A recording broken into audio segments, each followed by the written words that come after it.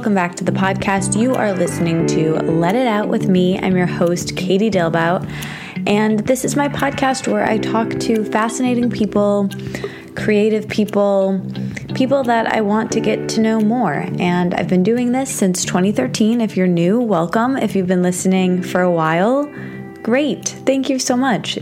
Maybe subscribe. And if you're already subscribed, subscribe your friends or share it with a friend. I want to have more people listening to this podcast because I want to keep doing it because it's my favorite thing that I've ever done. If you want to start a podcast, I think you should. Let me know. I would love to help you. Feel free to email me. Okay, let's get to this episode as soon as possible. Claire Fountain is a gem. She is a delight. On Instagram, she's at CB Quality, and I connected with her because of a listener friend that I haven't met in person yet. Yujin told me about her. Thank you so much.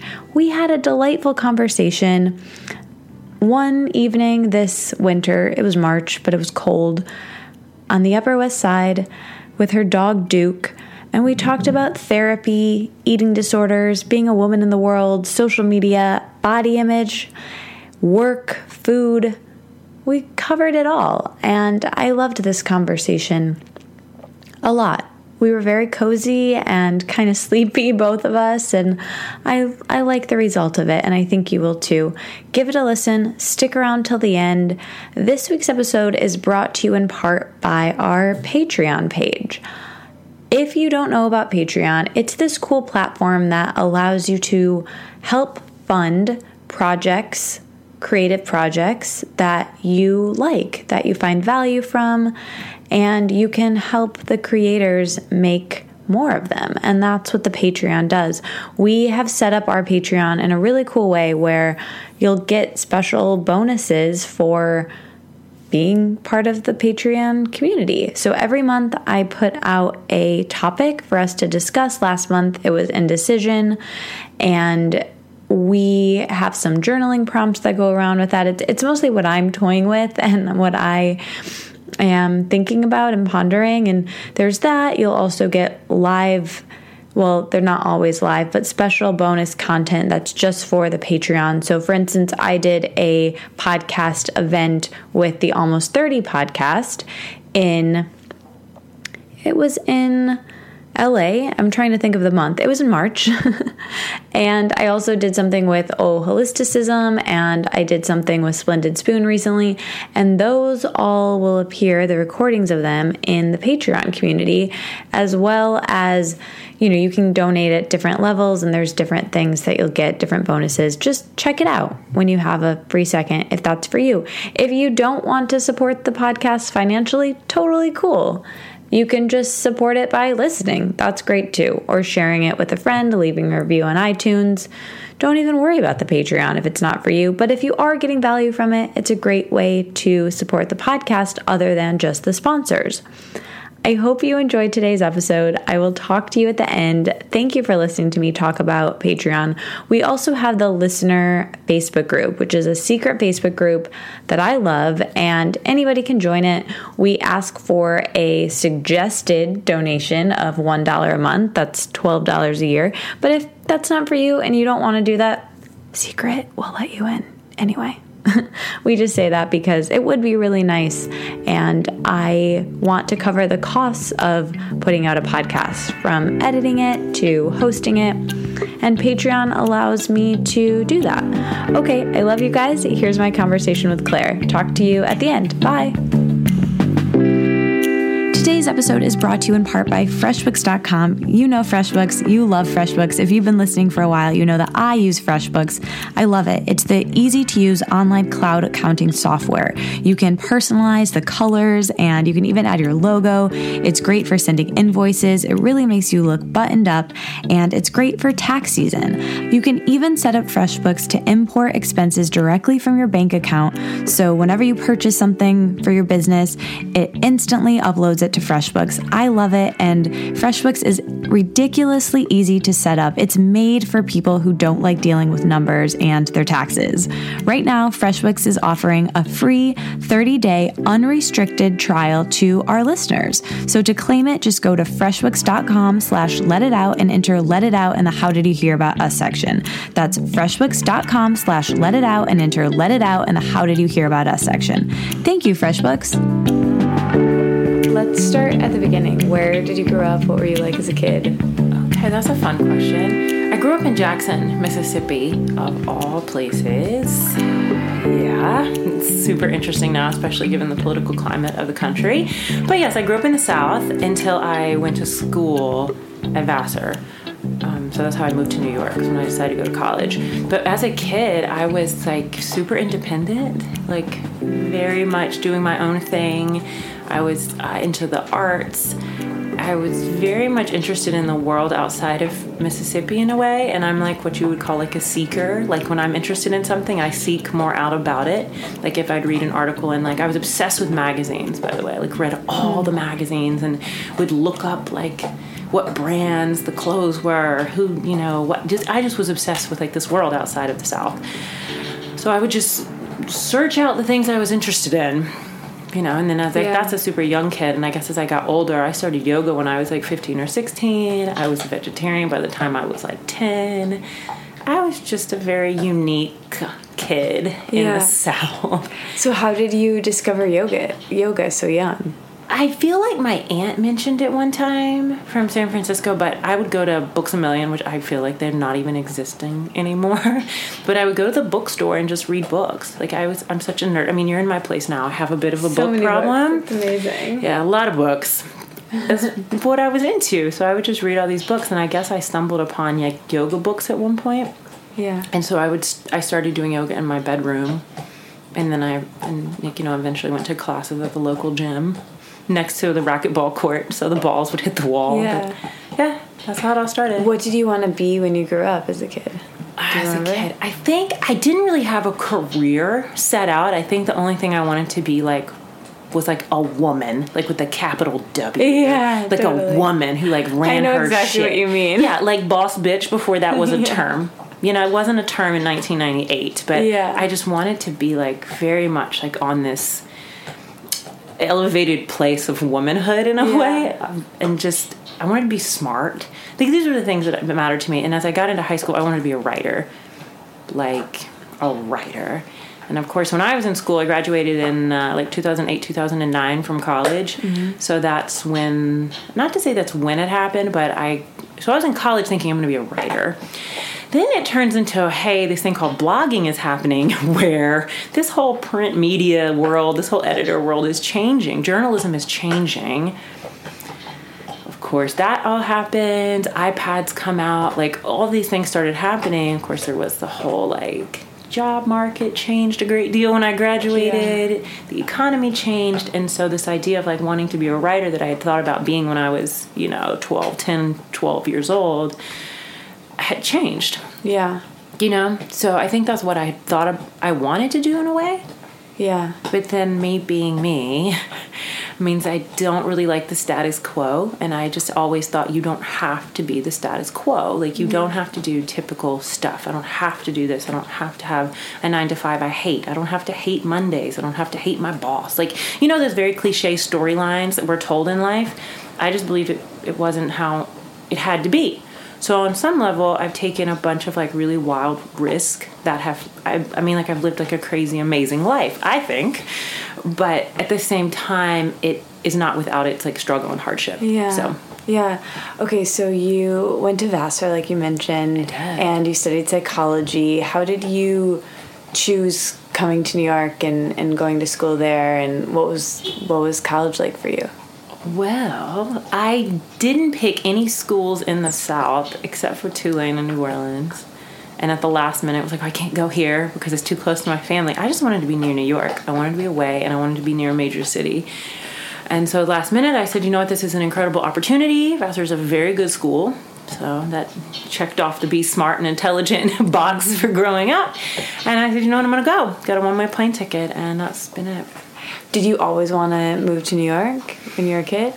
I came as a kid because I talked to my dad about Broadway shows or something, like such a goofy kid. Like, there's this thing called Broadway. Don't know if you've heard about it, Dad, but he brought me to a show for, like, you know what? She wants to see this. She needs to see the world. What did you see? I think I saw, oh my God, this is so shameful. I think I saw Cats. Okay. You know, Cats gets, like, just, people shit on Cats, man. Anyway, I liked it. So all the dorks out there, we can unite, okay? So my dad brought me, and I remember thinking, I'm going to live here one day. I'm going to live here one day. Yeah, I had a super similar experience. Yeah. And I was probably 8 or 10. Yeah. Like, I was young. Yeah, I was like the exact same age. And I'm going to live here one day. Had no idea how or why. But that's been a lot of my life, like, in terms of, like, synchronicity and all, kind of. Like, I would put these crazy things in my journals as a kid. I've journaled since I was 10, by the way. Oh, my gosh. You really, like, miss journaling. We'll talk about this. No, my life is in books. So I, like, would write these wild things in my journal about, I'm going to move to New York. Yeah. No idea how this would ever manifest, but lo and behold, here I am. Yeah. You know, right? Yeah. So is your family mostly from the South and stays in the South? Yeah. Yeah. Still the case. Yeah. Mm-hmm. Do they come visit you a lot? Not a lot. Yeah. No. Do you go back to visit them? Not a lot. Yeah. We meet up in other places usually. Yeah. Yeah. Are you still close with your family? As close as we can be. Yeah. You know, distance is a thing. Yeah. You know, there's different types of distance. I mean, well, we can talk about long distance relationships if you want to. Yeah. But distance is, you know, there's physical distance, emotional distance, like spiritual distance, intellectual distance, and there's different ways to, like, help each of those. Yeah, and there's different ways to help all those sections, but if you don't have one, you have to rely on the others. Yeah. Like, so we can't drive by each other's house. Right. But we could have longer calls. We could watch the same movies. We could, you know, just we try. So as close as we can be. Yeah. So you decide you want to live in New York. You find yourself in New York relatively young, super young, in college. Where is Vassar? I don't know. Vassar's in Poughkeepsie. Okay, so is that upstate? 2 hours. Okay. I call it upstate. People that live upstate don't call it upstate. Yeah, it's not in the city, though. Yeah, it's 2 hours north of the city, so it's technically in the Hudson Valley. So I was at school for, 4 years, moved to Brooklyn, was working, was still going back and forth because, like, I love upstate. And at the time, I was in food writing, so there's a lovely local food scene there. Cool. So I was at farms and all this kind of stuff up there at the time. I was living in Brooklyn. After a year and a half, moved back to the Hudson Valley, and this time I lived on a farm. And I lived on a farm for 2.5 years. Cool.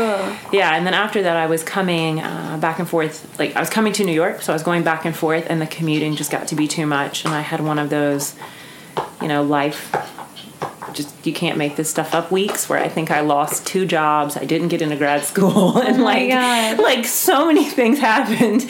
And basically my to-do list was like, buy toothpaste. Yeah. So I'm like, you know what? I'm just going to go ahead and move to the city because there's going to be more opportunity. And it's going to make more sense. So. Yeah. Where did you move? Here.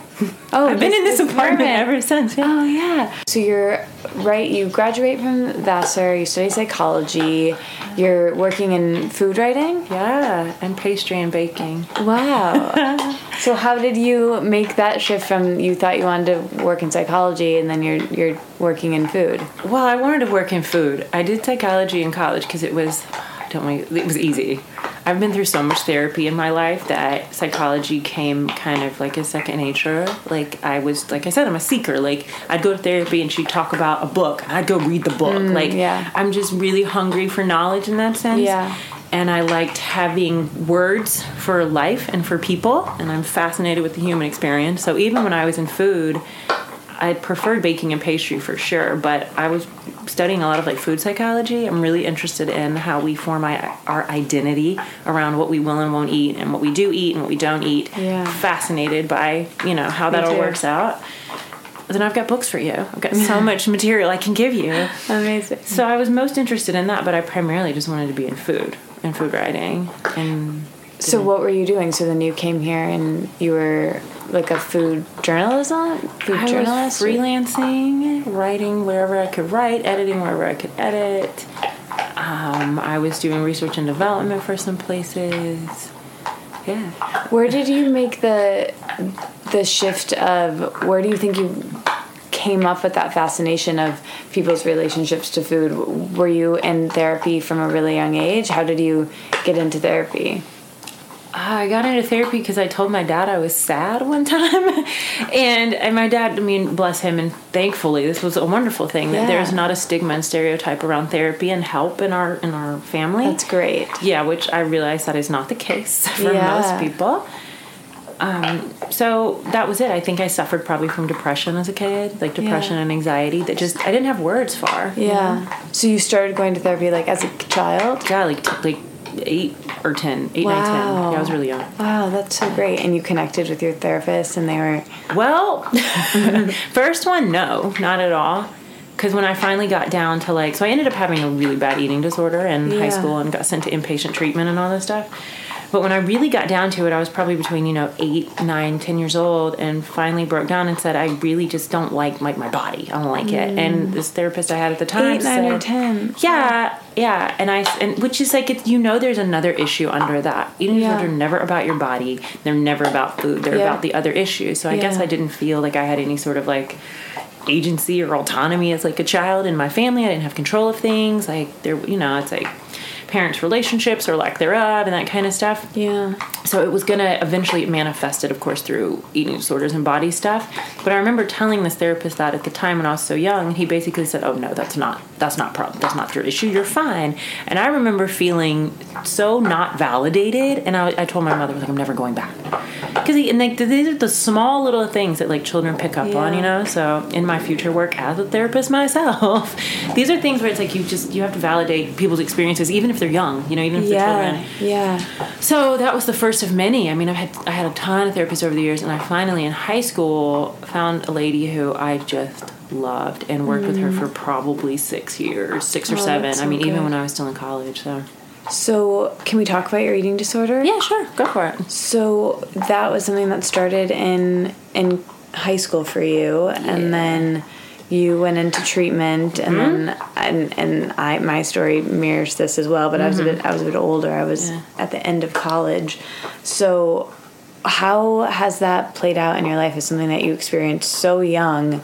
And then I know recovery isn't like for me at least, and for a lot of people, isn't like a one-time situation. It's something that's kind of with you through your life. Has that been your experience? Not really. That's the thing. Like, I deal with more of the physical...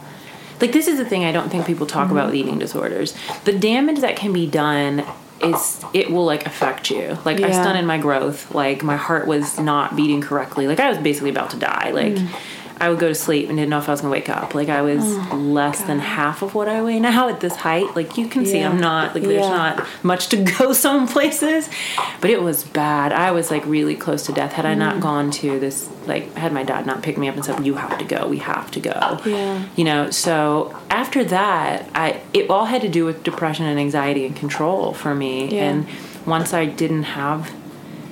had more of a plan to stick to, I had tried to develop a wellness plan before I got shipped off. I had decided I need a wellness plan. I'm not healthy. I'm not well. So you could see it. Yeah. I'm not faring well for myself here. Right. And the adults in my life can't give me the guidance or the help I need, which, no shade to my family members. It's just, they didn't, I don't know, they didn't see it or they didn't know how to help in a way. So I'd created this like wellness plan. Didn't really work out. And obviously I got shipped off. And then when I came back, like 50 something days later, I had like structure, like I had a plan and I was monitored by a bunch of people, but I had more tools to like help myself. So since then I haven't had any, like, I don't have any weird controlling thoughts about food or body or any of that stuff, which is a blessing. So but treatment really worked for you. Yeah. That's great. Because I think the biggest thing is, and I try to tell people this, it's what's going on below. Like it's the deeper stuff. Yeah. There was 1 year in college when I was a freshman when I got like really bingey in a way. Like I'd get anxious and stressed out and I would just eat and eat and eat. And then that kind of dissipated as well. Like once the first semester ended, like, and I found some sense of normalcy, the rest of it goes away. And I mean, that's like such a nuanced answer. And it's like, well, great, Claire, you didn't help us at all. But really, it goes a lot to say about like when you're focusing so heavily on like your food or your body, that's not the answer. Like my therapist who helped the most, she never mentioned food or body one time. She never mentioned my weight. She never mentioned habits, because they all want to know, like, what are you doing and all this kind of stuff. She never talked about it. She talked about my family. She talked about how I felt about my place in the world. Yeah. And that's, like, one day I just woke up and was like, this isn't a problem anymore. Don't know how this happened, but it's not. Wow. Yeah. Wow, that's so impressive and inspiring and really cool. So we always talk about body image because my history and just the world that we live in. What about, we talked about, the food and the behaviors and how that hasn't really relapsed, but what about body image and being, you're a public person, you work in wellness and fitness. Have you ever struggled with body image? To me, you're this beautiful, competent person, but do you ever have moments? Honestly, I want to say no, but that sounds like such an egotistical answer to some extent. I just don't. No, like how? Yeah, I just don't give a fuck. Yeah. And that is like, I think that if I learned anything from when I had an eating disorder, right, was I spent so much time consumed with my body and what I was going to eat and what I wasn't going to eat and how these shorts looked or how that shirt didn't look or how this muscle went on this arm or how that leg muscle looked. And I wasted so much of my time. And I think, like, even when I was in treatment, I was kind of given the space to just exhale. Like, I don't have to worry about any of this shit anymore. Like, I have 3 little outfits. That's all I have to wear here because I didn't pack for a whole 50 days of treatment. I packed for a weekend. Get that? Yeah. My family had to ship me clothes. I didn't have anything. I was like, I have nothing to worry about. And when I didn't have worries and I didn't have stress, I was like, it just doesn't matter. And I think how much of life gets wasted. Because, this is actually, I'm working on this book right now, and a lot of it is about self-worth and self-esteem and self-efficacy and all these kind of things. And it's like, I don't have time to care about all that. My life is going to pass me by.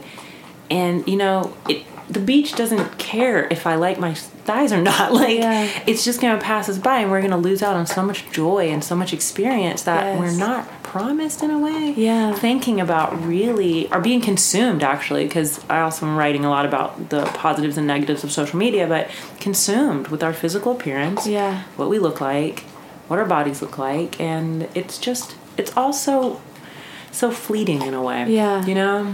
It's so inspiring to hear you in this space where you're just like, this is me, this is how my body looks, and I have more important things to consume myself with and use my time for. And that has been my experience of, like, when I thought about how much of my energy I was putting in just my mental bandwidth to thinking about these things, I was like, I could be the president, or I could write 12 books, and I could do so much more than I'm doing. And that made me really sad. And I what I always say now is I wanted to make my life as a whole really great, not just my body. Yeah. But I do have days, like, outside of just, like, physical appearance, when you're just not feeling yourself, or you're just not feeling good, or you're feeling just out of it or off. Like, how do you come back? Like, what are your tools for getting back to feeling like yourself? Or, like, what are kind of your rituals if you ever have, like, an off day? That's an interesting question about the whole, I'm coming off of some health stuff that caused a bunch of inflammation. And so, like, it's not to say I look bad, but, like, you don't look your best because you're like, my body is physically reacting to. First of all, you look amazing, but just thank this you. is an audio presentation. But. No, but, like, you're like, oh, I just look like, your face will show signs of inflammation, purple circles under your eyes, which is also, like, if you have a food intolerance or something, like, your body shows these kind of things. So I'm like, you know what? It's just part of the process. It's the same way, like, you were mentioning earlier about this whole, like, how do I handle body image being in a public space now, which is really interesting because on some levels I'm known for my body in weird ways. Like, there's a very physical part to some of what I do. Like, it is yoga that was built on a lot of images around yoga, and that I'm not, like, a super small yoga person, which is the stigma and the stereotype around it. But the thing is, like, people feel the right to comment on your body all the time, whether my weight is up or my weight is down. I just look at it as all part of the process. Yeah. Like, I know where I'm most comfortable and where I like things, which I don't think that that's vain or awful. I think we're allowed to go I like more muscles, or I like less muscles. I like more weight. I like less weight.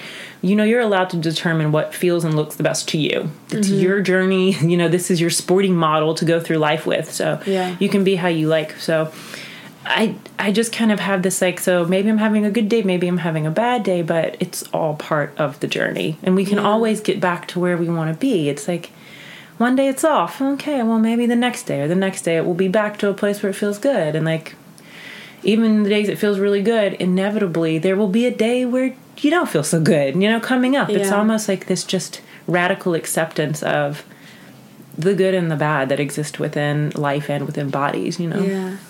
You mentioned at some point that you had what you said were controversial opinions about body image or body positivity. Yeah. Can you talk about that? Yeah, sure. We'll talk about it. So when I first got into all of this social media kind of stuff, right? Body positivity movement. Yeah. How did you get into Back in 2013, I started posting pictures of yoga and just kind of went viral, and it blew up after that. Yeah.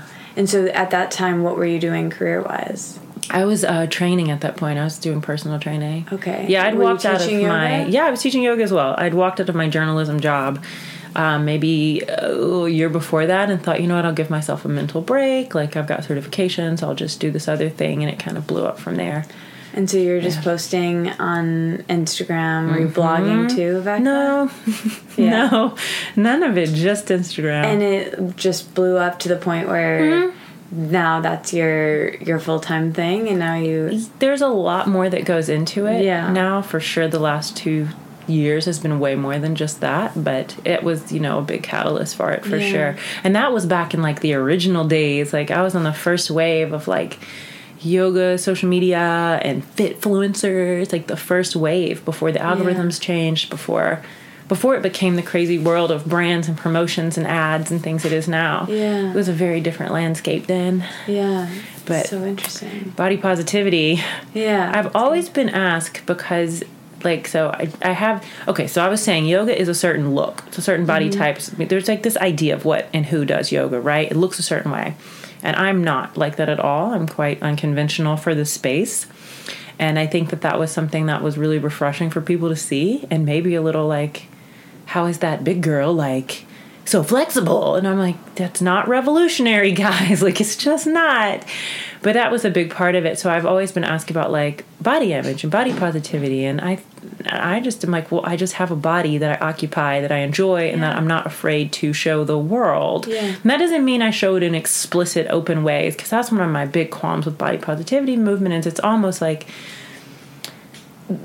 they're still valuing women's bodies over women in a way, even mainstream campaigns. Yeah. You can't have a body positivity campaign unless they're naked. I say that like such a Southern person. Unless they're nude, half nude, in their underwear.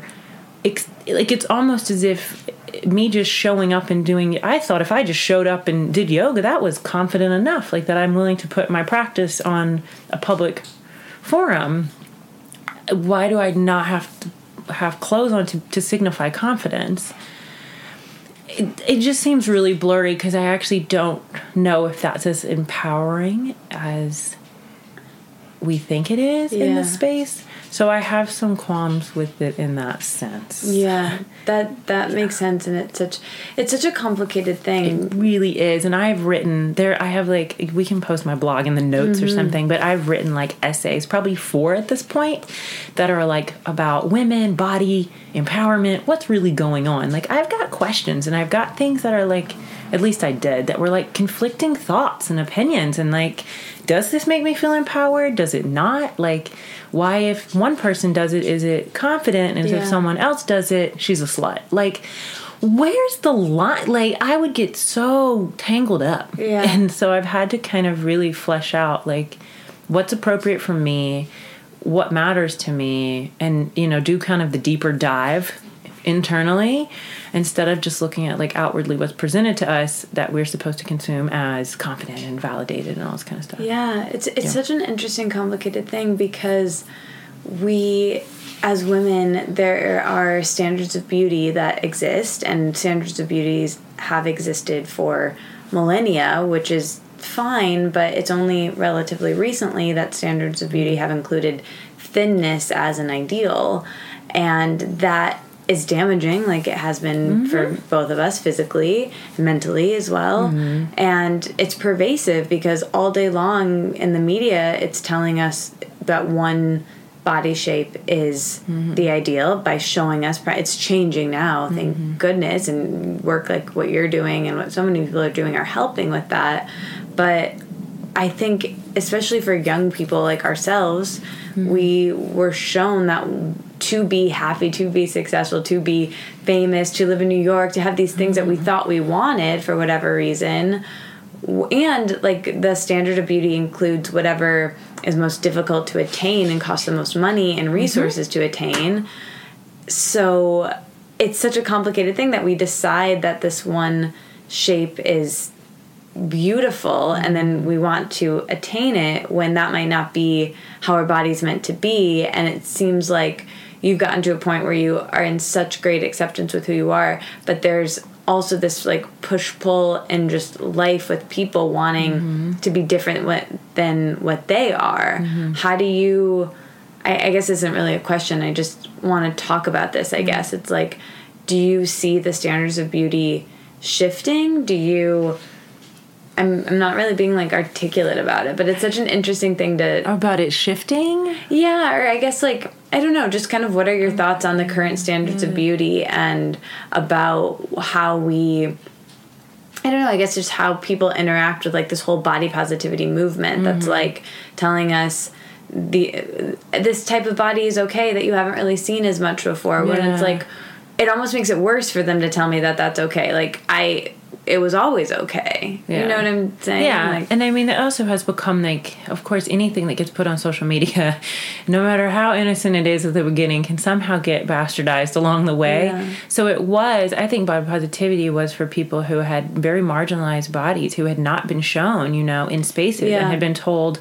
Not only because we love to, as a society, put moral bounds on things. Yeah. So it's not so much that thin was good, but fat was bad. Yeah. And then you're bad if you have something that's not quote unquote desirable in mainstream. Right.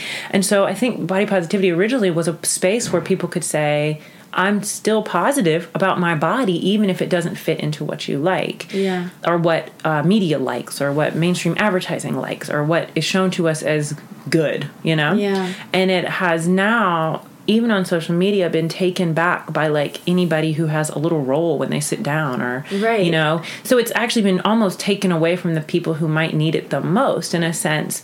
And there's also a very, like, even within, like, body positivity, or plus size modeling is a great example. There's still an acceptable body within that.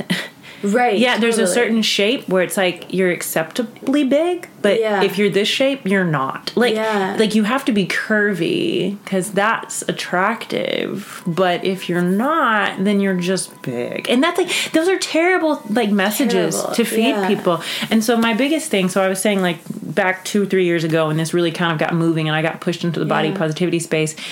I had some people I was working with at the time, and they said, why don't we do like a big body positive campaign? Like we'll start like a hashtag and all this stuff. And I said, it's so hard for me because I don't like the obsession. And you're someone who's had an eating disorder, you understand it. Obsession is what you have to get away from. And so even if you're thinking about your body from the other side of it, you're still obsessed with your physical body. You're still obsessed with your physical appearance. Like, the obsession is what really bothers me, and where like my heart just breaks, that like even people that are in, you know, very prolific body positivity people, every picture's of their body on social media, and it's I mean, maybe that's how it's supposed to be, but for me it just feels like an obsession, because it's like you still can't, because I mean that makes it difficult too, because social media is a visual platform. So when we were trying to do this whole hashtag thing probably back in 2015, I was stuck because I thought, how do I visually represent and show not obsessing? I got so hung up on this. I mean, you guys can go and read the stuff I wrote. I was just like, how do I tell people it's not about the obsession, you know? Yeah. How do you love your body without, like, and you can show it, but be careful how you show it, because like, it gets really misconstrued sometimes. It's just, how did you like come to some resolve for that? What did you end up doing? it fell really flat. Like, I ended up not doing, like, anything with it. Yeah. It was, like, this hashtag that just, like, never really went anywhere. Yeah. I wrote some pieces on the blogs about it and was still just working through it and was like, you know what, when I really kind of figure this all out is when I'll move forward with it. But I got to a place where I was like, you know what, I'm not going to fall into this. Like, I had a photo shoot one time, right? Not too long ago, maybe in the last year. And I was part of this group that they were honoring people, like, making progress, like, in their spaces. And I thought, how nice. I feel to be admired for something that's not my body, right? Like, that feels really good. And I got to the shoot and blah, blah, blah. I have, like, a button up or a button down. I don't know what they're called. Is it up or down? Button, I don't know. Well, it was a shirt that has a collar. Interchangeably. And some buttons. Yeah. I was covered up is the term. I had on, like, regular pants, like slacks of some sort, or stretchy joggers or something, and, like, sneakers. Take these little pictures. And they said, you know, we really want to push the whole, like, you know, how confident you are in your body. And I said, okay. And they said, so on a scale of, like, 1 to nude, like, how nude will you get? And I was like, I'm not taking anything off. But I realized that, like, there is this association between, to showcase body positivity, you also have to have, like, skin. You have to have no clothes on. Yeah. And I'm like, that's not what body positivity is, though. Body positivity, in my mind, is, like, you know, like, being naked in front of your... I say that like any KKID, by the way. It's being, like, nude in front of, like, your lover, like, you know, doing things with the lights on, like going to the beach and not stressing about what swimsuit you did or didn't bring, or, you know, just finding something that you're comfortable in, you can move in, that the parts you don't want to pop out aren't popping out, and you go and enjoy your trip. You don't think too terribly much about it. You don't, you know, stress about, do I have to have a cover up to go get a drink at the bar at the beach or something. Like, body positivity just means showing up. It means going to yoga and not trying to hide because you're afraid people are looking at your body. It means being able to just walk around or go to a store and shop and buy whatever size fits. Yeah. Doesn't matter if it's a 2, a 22, or just whatever piece of clothing fits. Just pick 4 sizes that may fit you and put on the one that feels good, that you feel good in, because nothing makes us more aware of our body than ill-fitting clothes, by the way. Yeah. Just, you will be, they'll send your head into a whole other place. Because I remember with the eating disorder days, like, if things didn't fit away, I would think I looked away I didn't, which leads to, like, body dysmorphic disorder and all this other kind of stuff. Yeah. So that's what body confidence means to me. Like, it means showing up and just saying, this is me and I'm going to enjoy it every day. And, like, not making apologies for our bodies. We love to say, oh, I'm sorry I look so tired today. I'm sorry I, like, really am a mess. Like, I'm sorry I put on some weight. No, you don't have to be sorry. Yeah. You know? Yes. So that's what I'm trying to push, and it is so hard to visually represent that on the internet. So I'm trying. Well, you're doing a great job. My best. Can we talk a bit about being a influencer? Yeah. I don't know why I put quotes. You're, like, totally that, but I'm unclear of, like, what an influencer. Yeah, what it means. Like, what does it mean to you? How do you balance your relationship with social media and your phone and just, like, technology in general with also it being your job or part of your job? It very much is, and I have, like, rebelled against it for so long, and I still, like, I'm in it, and I still rebel against it. I can't stand the term influencer. It's accurate, I won't lie, but it's like, people now, like, I'm listening to young people, like, they want to do this for a living. Like, it's a job title now. I never looked at it like that, you know? Like, this was not my goal. I didn't plan on getting... It didn't exist. Yeah. Yeah. I didn't plan on getting a big following. Like, it just happened. It's like, so I can't tell people how to grow your following. I don't know. I really don't. Yeah. And I've taken a massive hit because I did change what I was posting, because I said I'm not going to post cheap pictures of my body anymore because they get likes. They're easy. As women, we all know, like... There's certain stuff you can post and it gets all the attention. And I said, I'm not going to do it anymore. So I took a hit in quantity to rise in quality. Amazing. Yeah, so it happens. It's just like, it's a steeper road, but it's the road I'd rather take because I can look myself in the mirror, you know, in the mornings. But about being in the space of being an influencer, I feel that I now have a social responsibility to my audience. Like, now that I was given a platform and so many, you know, eyes on what I do, that I have a responsibility to be something of substance in an otherwise very vapid and void space. Yeah. So it's important for me to be impactful with what I do, to put out content I'm proud of, to get the messages that I know people need, or at least the things I needed when I was younger, to get those messages out. And maybe we lose some people along the way, but that is fine. I would much rather be something of like quality. No pun intended with my Instagram handle. But I would rather be something that I can like stand behind, not just like, I mean, for the most part, social media is like a glorified popularity contest, right? Totally. And you realize there's not much substance behind a lot of these things. And it's people that just, I always ask myself before I post things or before I get involved with campaigns or brands, etc., does this serve the work? And the work is basically whatever is in your heart, your purpose, your passion, what you want to do, what you feel is valuable. Does this serve the work, or does it serve ego? Does it serve celebrity? Does it serve fame? Does it serve a very small self-esteem? Does it serve like insecurities? Does it serve a place of like competitiveness and needing outward validation? And like, you've got to ask yourself these questions if you're in a space like I am, and then if you're a consumer of it on the other side. I always tell my followers, like, be skeptical. Be skeptical of what you see. Like, be skeptical of what they're putting out there. It is but one layer, to a lot of things. And only consume things that you can trust, or you can, even question sometimes. Like, even if someone's got a ton of great content, like, and there's a few things you don't agree with, it's okay, because it triggers, you thinking more about other things. It makes us more thinking. And then when we think more, we're more aware. We're better people overall. But yeah, that's kind of how the influencer space feels to me. And for the most part, the people who are really like tastemakers and like culture shaping, like just dope people, they don't call themselves influencers. Yeah. Like people that are like the trendsetters and the tastemakers are not the ones saying they are. Like they move in silence. Yeah. And you have to continually evolve. Because that's where even I am. Is like I'm constantly evolving, because like there's brands that watch, there's other influencers that watch, and it's like I didn't come up in this space not to say behind other people, because I did get into this so early. It's always been on like a space of evolving, and you have to keep evolving. It's not about just doing the same stuff over and over and over. At least not for me. Yeah. So. Yeah. Okay. First of all, you are the real deal. Like you are so.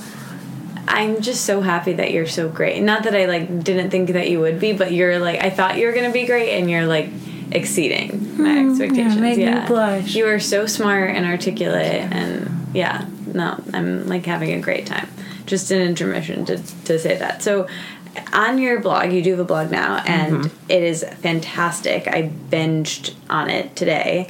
And you wrote this essay on your site about sustainable self-love, and I especially loved that. And I wrote down this line where you said, admitting how we are just as we are, not hiding our shadow selves away, gives us a newfound freedom to accept ourselves.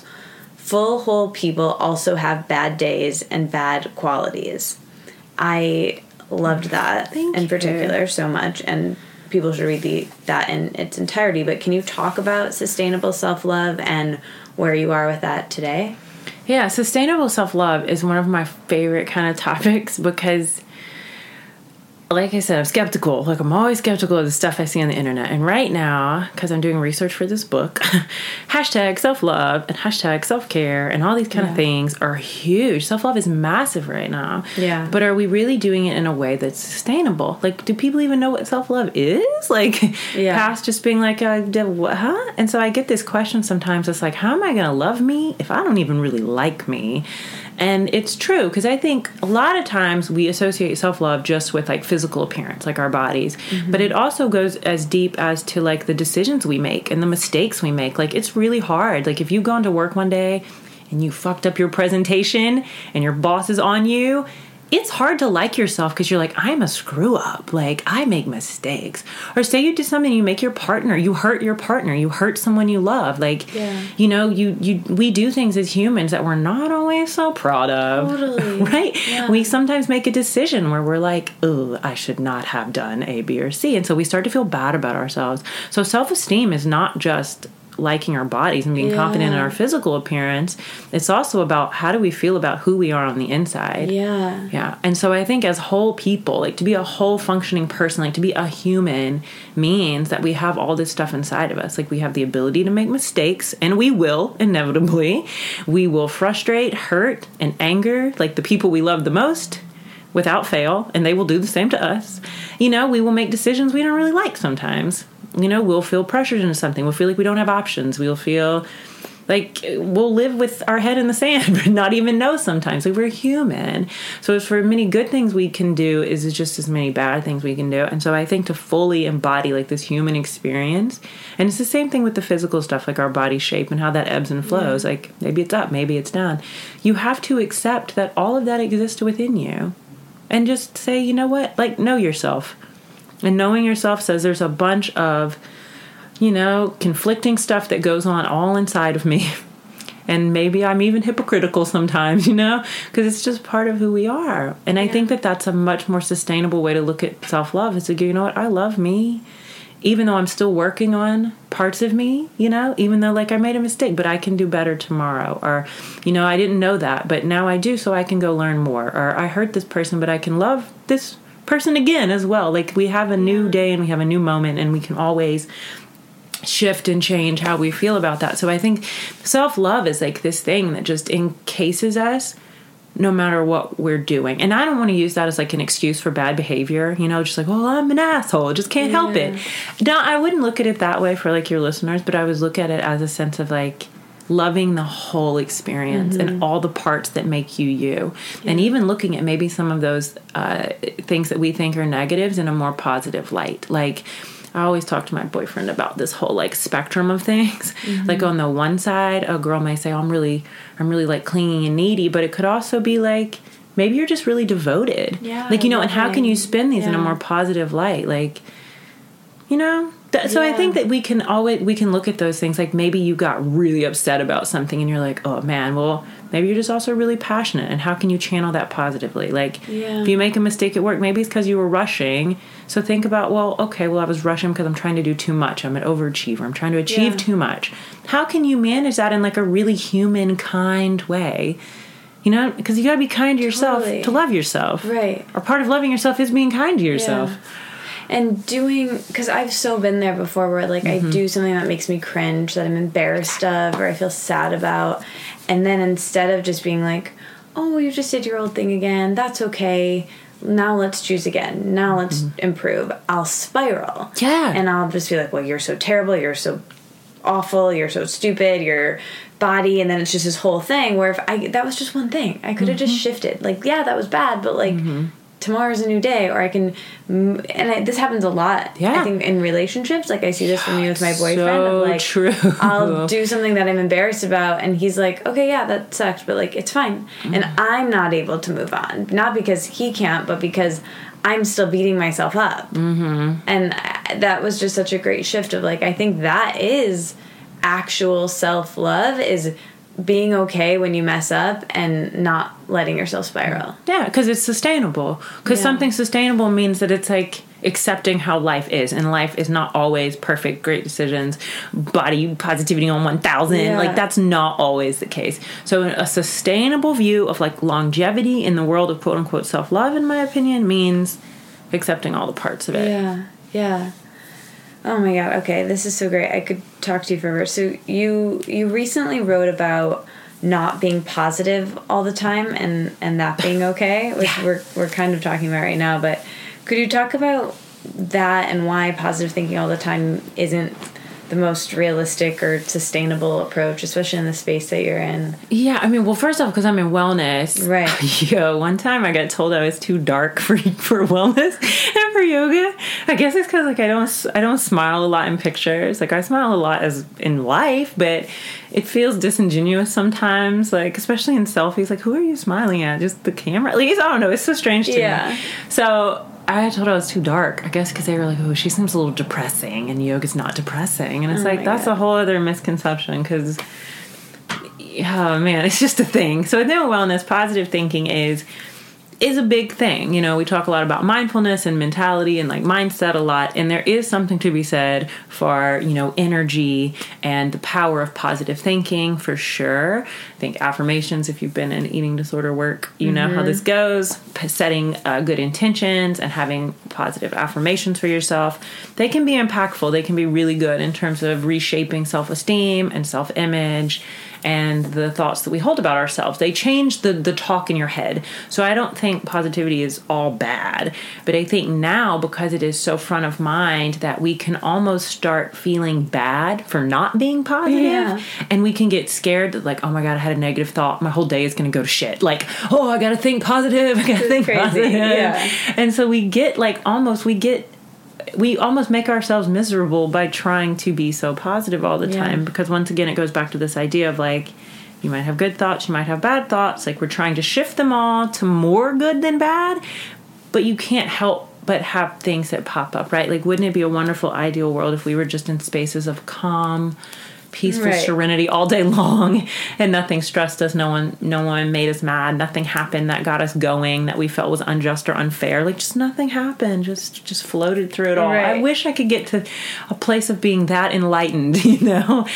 But it's just like, so we can make ourselves feel bad, you know, and then that cuts us off from the human experience, right? Because once again, the human experience has negative stuff, like it has grief, it has anger, it has, you know, and these things are actually, they cue us into what we're feeling, and it helps us be more aware of ourselves. Like, if you're angry, it's for a reason. If you're frustrated, there's something else going on. If you're, you know, sad about something, where is that coming from? So it helps us become more aware of who we are and how we experience the world. But if we're in a space of, I have to be super cheery, super smiley, super on 100 all the time, you want to hide those feelings, because it's like, oh man, I gotta hide this. I can't let people know I don't feel well, or I can't let people know I'm not positive right now. So that's an undue pressure. So that's how I think about that. Well, another thing that I wanted to talk about when we were talking about social media is comparison.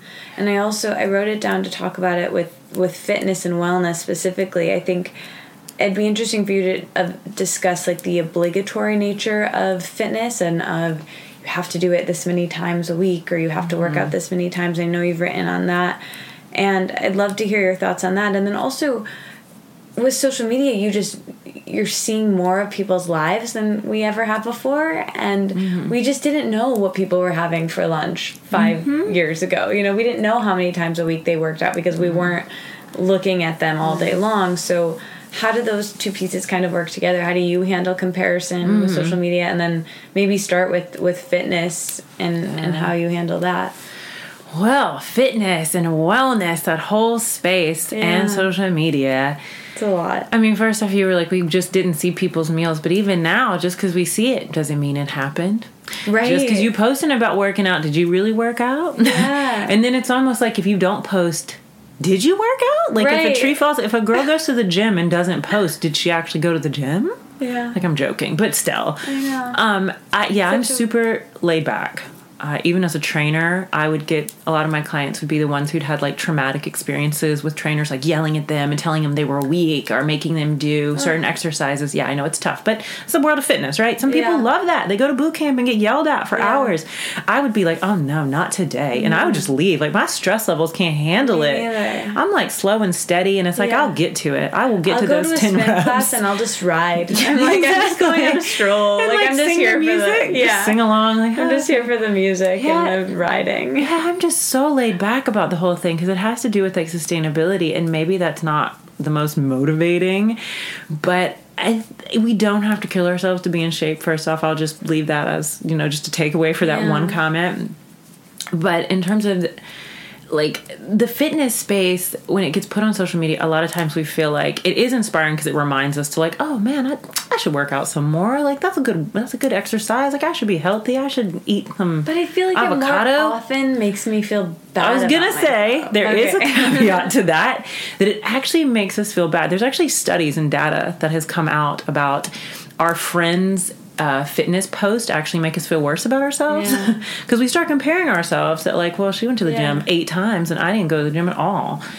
And I have it. I'm sorry to interrupt you. I just need to relate. Like, I particularly have it so bad where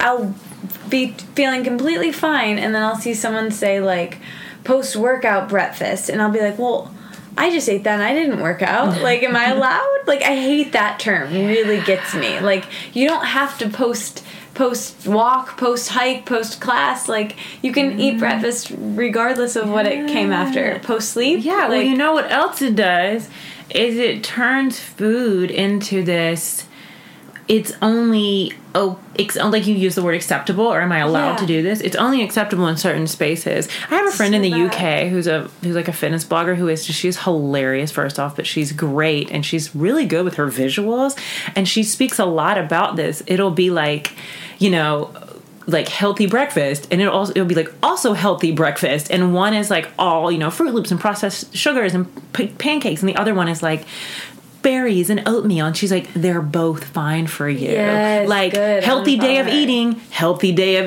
Like, it's not one is better than the other, you know? Yes. It's like serving size, also a serving size. Like, it can be 1 tablespoon or 8 tablespoons. It depends on what you want, and like, she has a very healthy relationship with food. That's and so great. I think like a lot of young people can relate to, because she has very good visuals with what she puts out there. And I'll give you her name and stuff before I get off of this. She's super cool. Link to it. Yeah, but it's like this idea that we compare ourselves to like so much. I mean, I compare myself more from like a business standpoint, because I own my own business, so I'm like, who's speaking on that panel? Why didn't I get asked to do that event?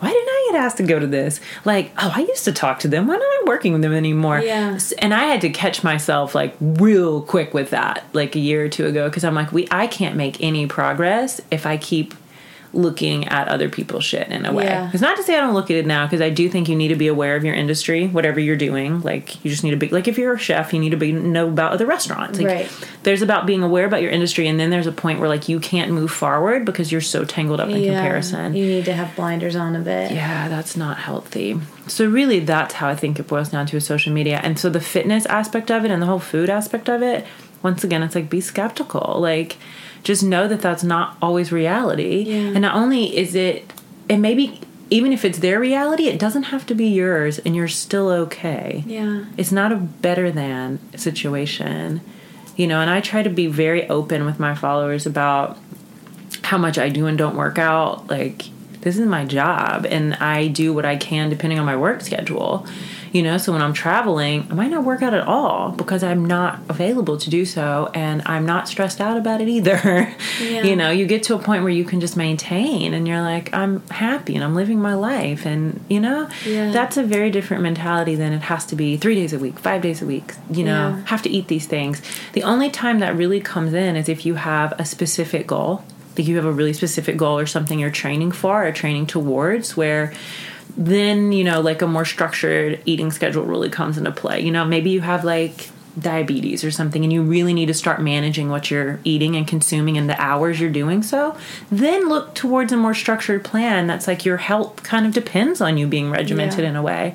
But other than that, I think there's just a lot more freedom that we don't give ourselves because we're taught that like there's this rigidity to it that is almost like better and healthier, and it's really not. It's just more obsessed. Yeah, right? And stressful, and stress is worse for your body than anything. People that kill themselves in these cardio classes, you actually don't lose any fat. Well, you can lose some, but you don't lose as much as you could because your body doesn't know the difference in stress, right? Yeah. So it thinks it's stressed out all the time. When if you just would relax a little bit, sleep more, you'd probably drop weight, you know? And you don't have to kill yourself. So silly. Because I saw in one of your videos that you said that you want people to feel contentment. What does contentment mean to you today? So contentment is kind of the more popular way to say happiness. That is, like we were talking about, like sustainable self-love and like not being positive all the time. It's like, okay, like we try to be as much as we can, but if we don't, that's okay. The best thing I think we can look for in life is to be content. To be content. It doesn't mean to be chasing this joyous happiness all the time, because happiness ultimately is contentment. Yeah. No, but it's like just being content. Yeah. Because there's going to be good and there's going to be bad. And so it's like if you can be content, then you just can kind of roll with the punches in a way. Yeah. So that's my whole mentality. Yeah. Like, I just want people to be okay and not stressed out and not feel that they lack anything and not feel like they're less than or not feel like they're not good enough to do A, B, or C. Or my biggest thing is self-worth, which is what this book will be about. I just want people to feel like they're worthy. Yeah. And they're worthy to do anything they want in this world and in this life. And even though there are so many things put up in different spaces for different people and shapes and, you know, classes and all this kind of stuff, that yes, there's difficulties that we'll face, but it doesn't mean you're not worthy. Like, you're not worthy of, like, love and acceptance and belonging and all those, like, very deeply human things that we can find. Yeah. You know? Yes. Yeah. We were talking about stress before. How do you handle stress as an entrepreneur and just a person in the world? Do you have what are your kind of self-care routines or methods for handling stress? Throughout your day, too, we always talk about morning and evening routines. Maybe like the first 3 things you do when you wake up in the morning and the last few things you do before bed. How does that kind of play into your stress levels? For me, stress... I am really bad with things in the mornings, and I get so stressed out because I'm like, I'm not going to wake up. So I just don't plan any meetings or calls before 11 a.m. or noon, and that is a luxury at this point because I work for myself. I mean, granted, I do still have brunch and breakfasts and things I have to go to sometimes, but if I just set my schedule in a way that I can manage, much less stressful. Yeah. And then things that are not in my control, because that is very much an in-control situation that I can handle. Things that aren't in my control, I get renewed with, like, silence and quiet and cutting off from me. We live in New York, so it's like all the chaos is 2 steps away all the time. So it's like I can have my little haven, my oasis at home. It's quiet. It's still...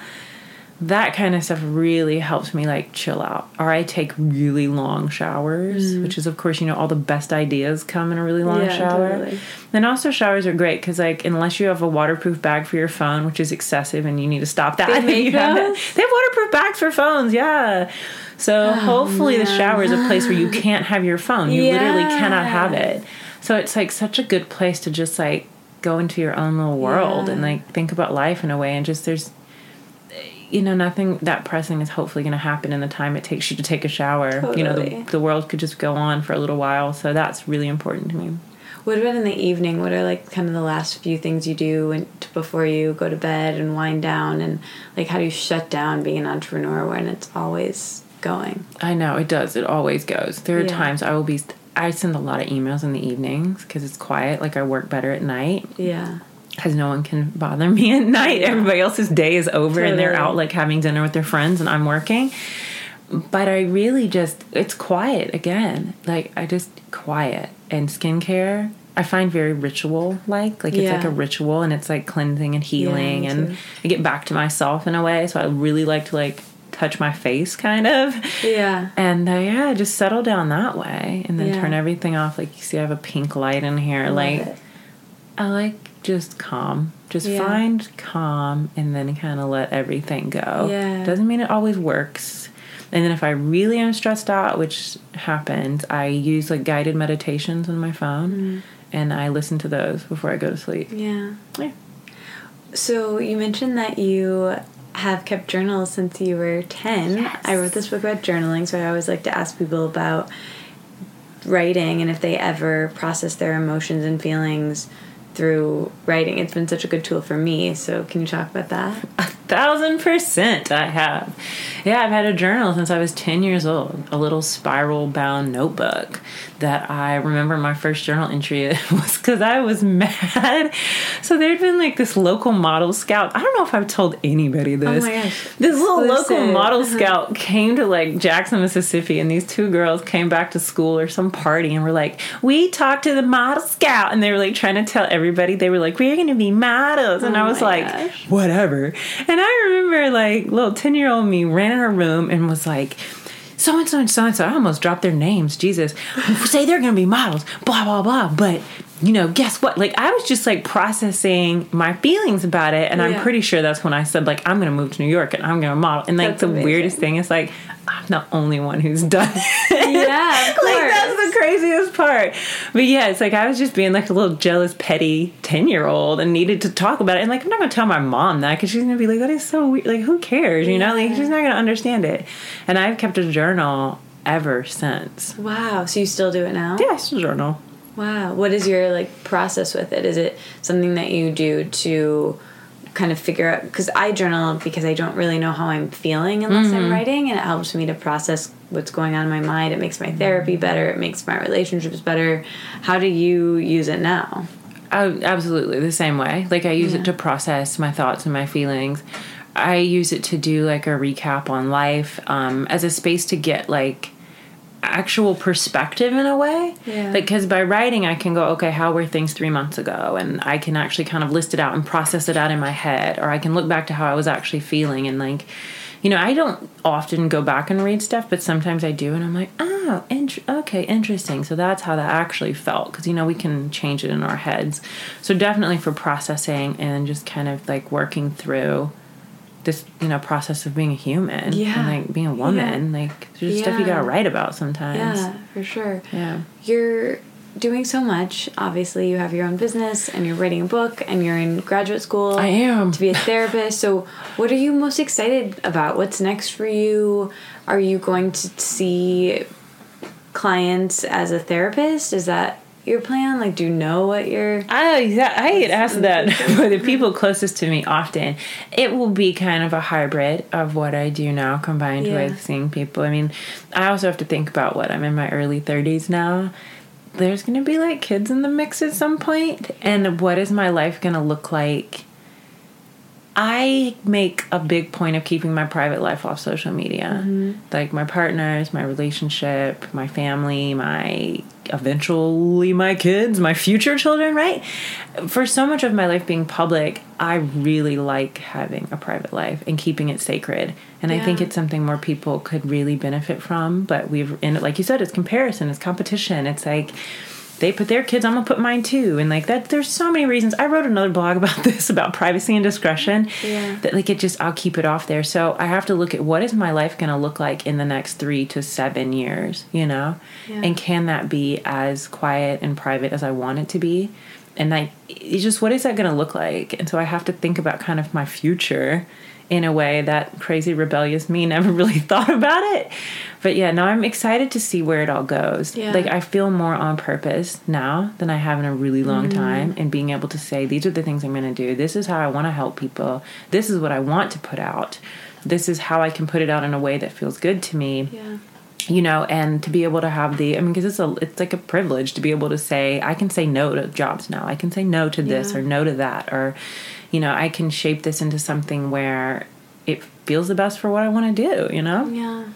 It's interesting too, you being a therapist, I know, and I don't know it like super well, but there's and I don't know if it's a rule or just a trend that they're not supposed to share about themselves. And is that something that will complicate your work as a therapist because you're such a public person? Yeah, it'll be really interesting how we're gonna segue this, because I really have to I have to figure out, or determine is the word, exactly how I want to hold space within that space. You know, like how this is going to look, because so much of me is out into the world.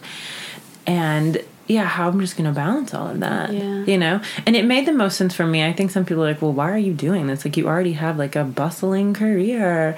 And it's like, you know what I see on social media? Like, we don't need, especially as women, but we don't need another workout program. We don't need 6 more ways to get abs. We don't need 3 more ways to like have glowing hair.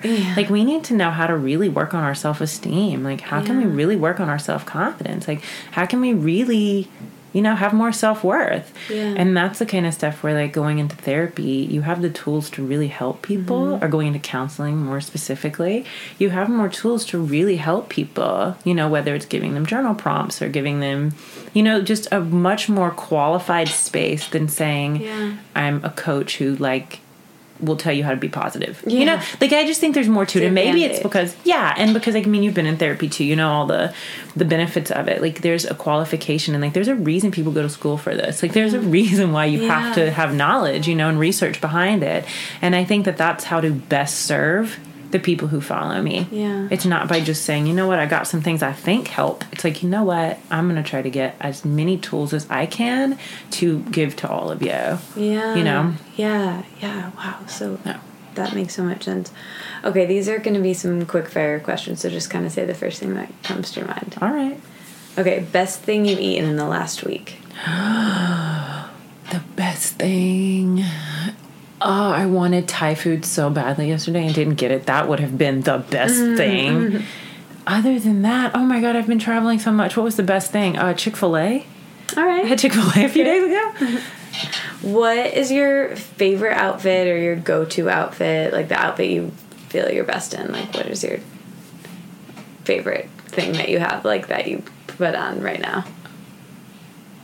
Oversized sweaters. I love your sweater. I live in, like, I wear them like 8 days in a row. Yeah, Like, it is. me it's too. A lot. I've been wearing this for like 4 days in a row. I won't tell anybody. It's fine. Okay, what is your greatest lesson on creativity? Ooh, my greatest lesson on creativity.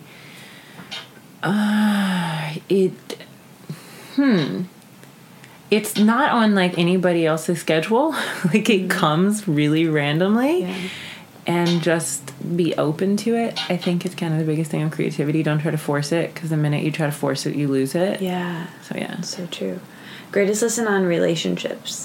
On relationships. I have so many thoughts on relationships. I think you have to always be the person you want to be. So if that means being loving, being caring, being like, I ask a bunch of questions, but it's because I care. You know, it's like I was saying earlier about reframing some of our not so positive qualities about ourselves. Yeah. How can we look at them in a more positive light?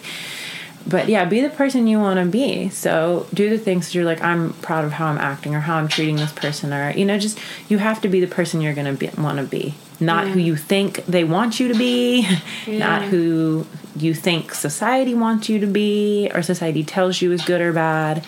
You have to be who you want to be. Yeah. And then I think it also is a lot about, it's not so much to be kind. It's, you also, like, someone has to be generous first. And that's not always easy. I think that's a big thing for relationships.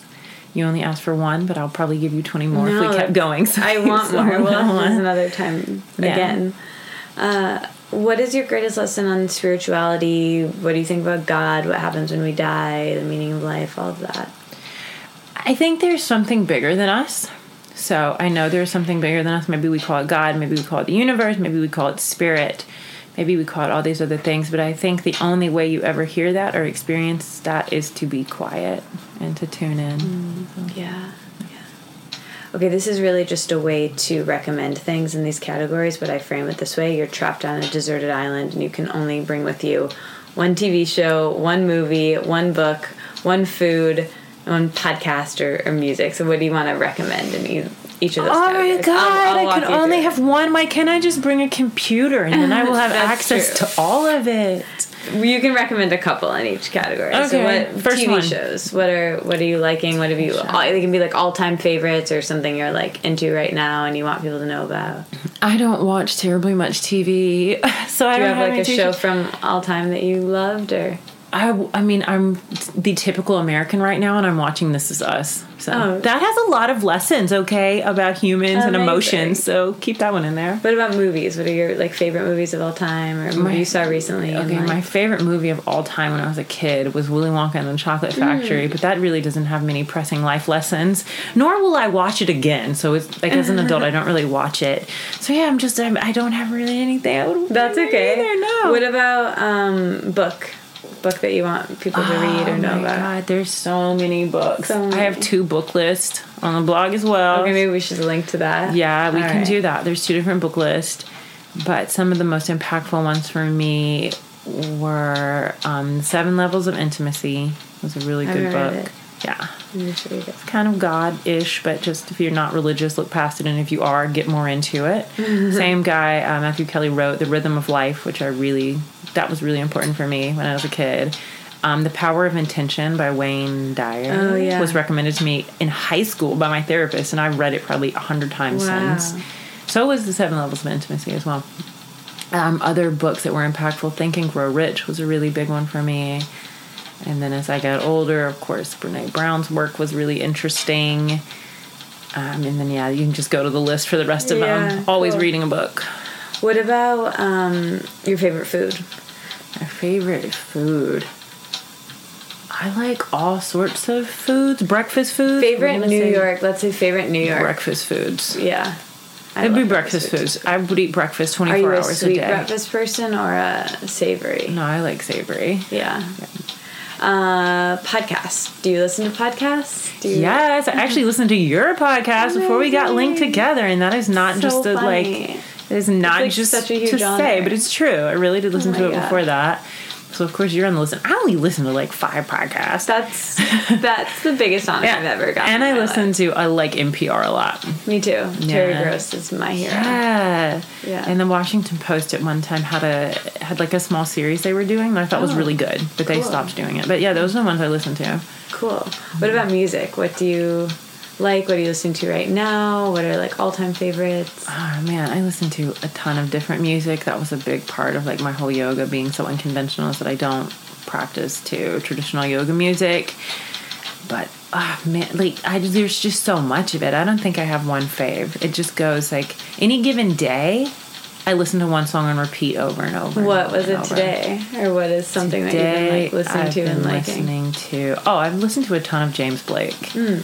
Which is different than all the other trap music I listen to. So yeah, but James Blake is amazing. I think he has a new album coming out this year. Oh, cool! Yeah, good for him. He leaves his planet on every record he does. So. All right. Well, the name of this podcast is Let It Out. So when I offer that to you to let it out, is there anything that you wanted to share that you didn't get to, or that you wish that I would have asked, or you want to ask, or that anything that, did I bring you dry for all your wisdom? Anything else you want to say? You asked so many wonderful things, and I think we got to talk about a lot of like deeper things than just, most of the time people think I'm just yoga, which is okay. It's fine. It's okay. Yeah, we didn't even talk about yoga. Which is actually, no, it's fine. It's actually better because it was never just about yoga. Yeah. Like even when I got into yoga, it was for depression and anxiety. Like I'm a nerd who likes to read books and who cares about mental health. Yeah. Like that's what it really was. But on its face, it looked like yoga. So yoga was just like the avenue that took me here, or took me to the places that I can now go. Yeah. So I think that was wonderful. Okay, that was my conversation with Claire Fountain. She's a delight. You know that by now. Follow her, get obsessed with her. I want to hang out with her way more. And I think that I will, in fact. Maybe we will collaborate on something in the future. I think she's a delight. Thank you so much for listening. As always, share it with someone you think it would be helpful to, who might enjoy it or laugh or feel less alone. I would love for them to hear it as well. Join the listener Facebook group. Maybe check out Patreon if that's something that you're curious about. Check it out. I really love that platform, and I'm really grateful it exists. So check out Patreon, support the sponsors. I'm going to tell you what the emoji is, and I'm also going to tell you who's coming up on the show next week. But first, that's it, actually. I don't have anything else to tell you, so I'll just tell you. Next week, it's my birthday on Monday. If you're listening to this Wednesday, my birthday is on Monday. So next week, I am the guest. Every year, annually, I have my dear friend who has been a podcast guest in the past, maybe my first few episodes, Sasha Jones from Stigley Holistics NYC. My dear friend, she's like my second mom. She interviews me every year. She's my neighbor here in the East Village, and we had a great conversation, and hopefully you like that. So that will be next week. And in the meantime, I'll see you in the Facebook group. Comment the emoji on this podcast, for this podcast, on my Instagram. I'm at Katie Dalebout. Tag Claire, maybe tweet it at me. This week, the emoji is the rain showers, the cloud with the rain and the lightning. I like that one best. It's been raining a lot in New York. April showers bring May flowers. At least they hopefully do. So I'll talk to you guys next week on my birthday episode. And until then, I'll talk to you on the internet. Bye.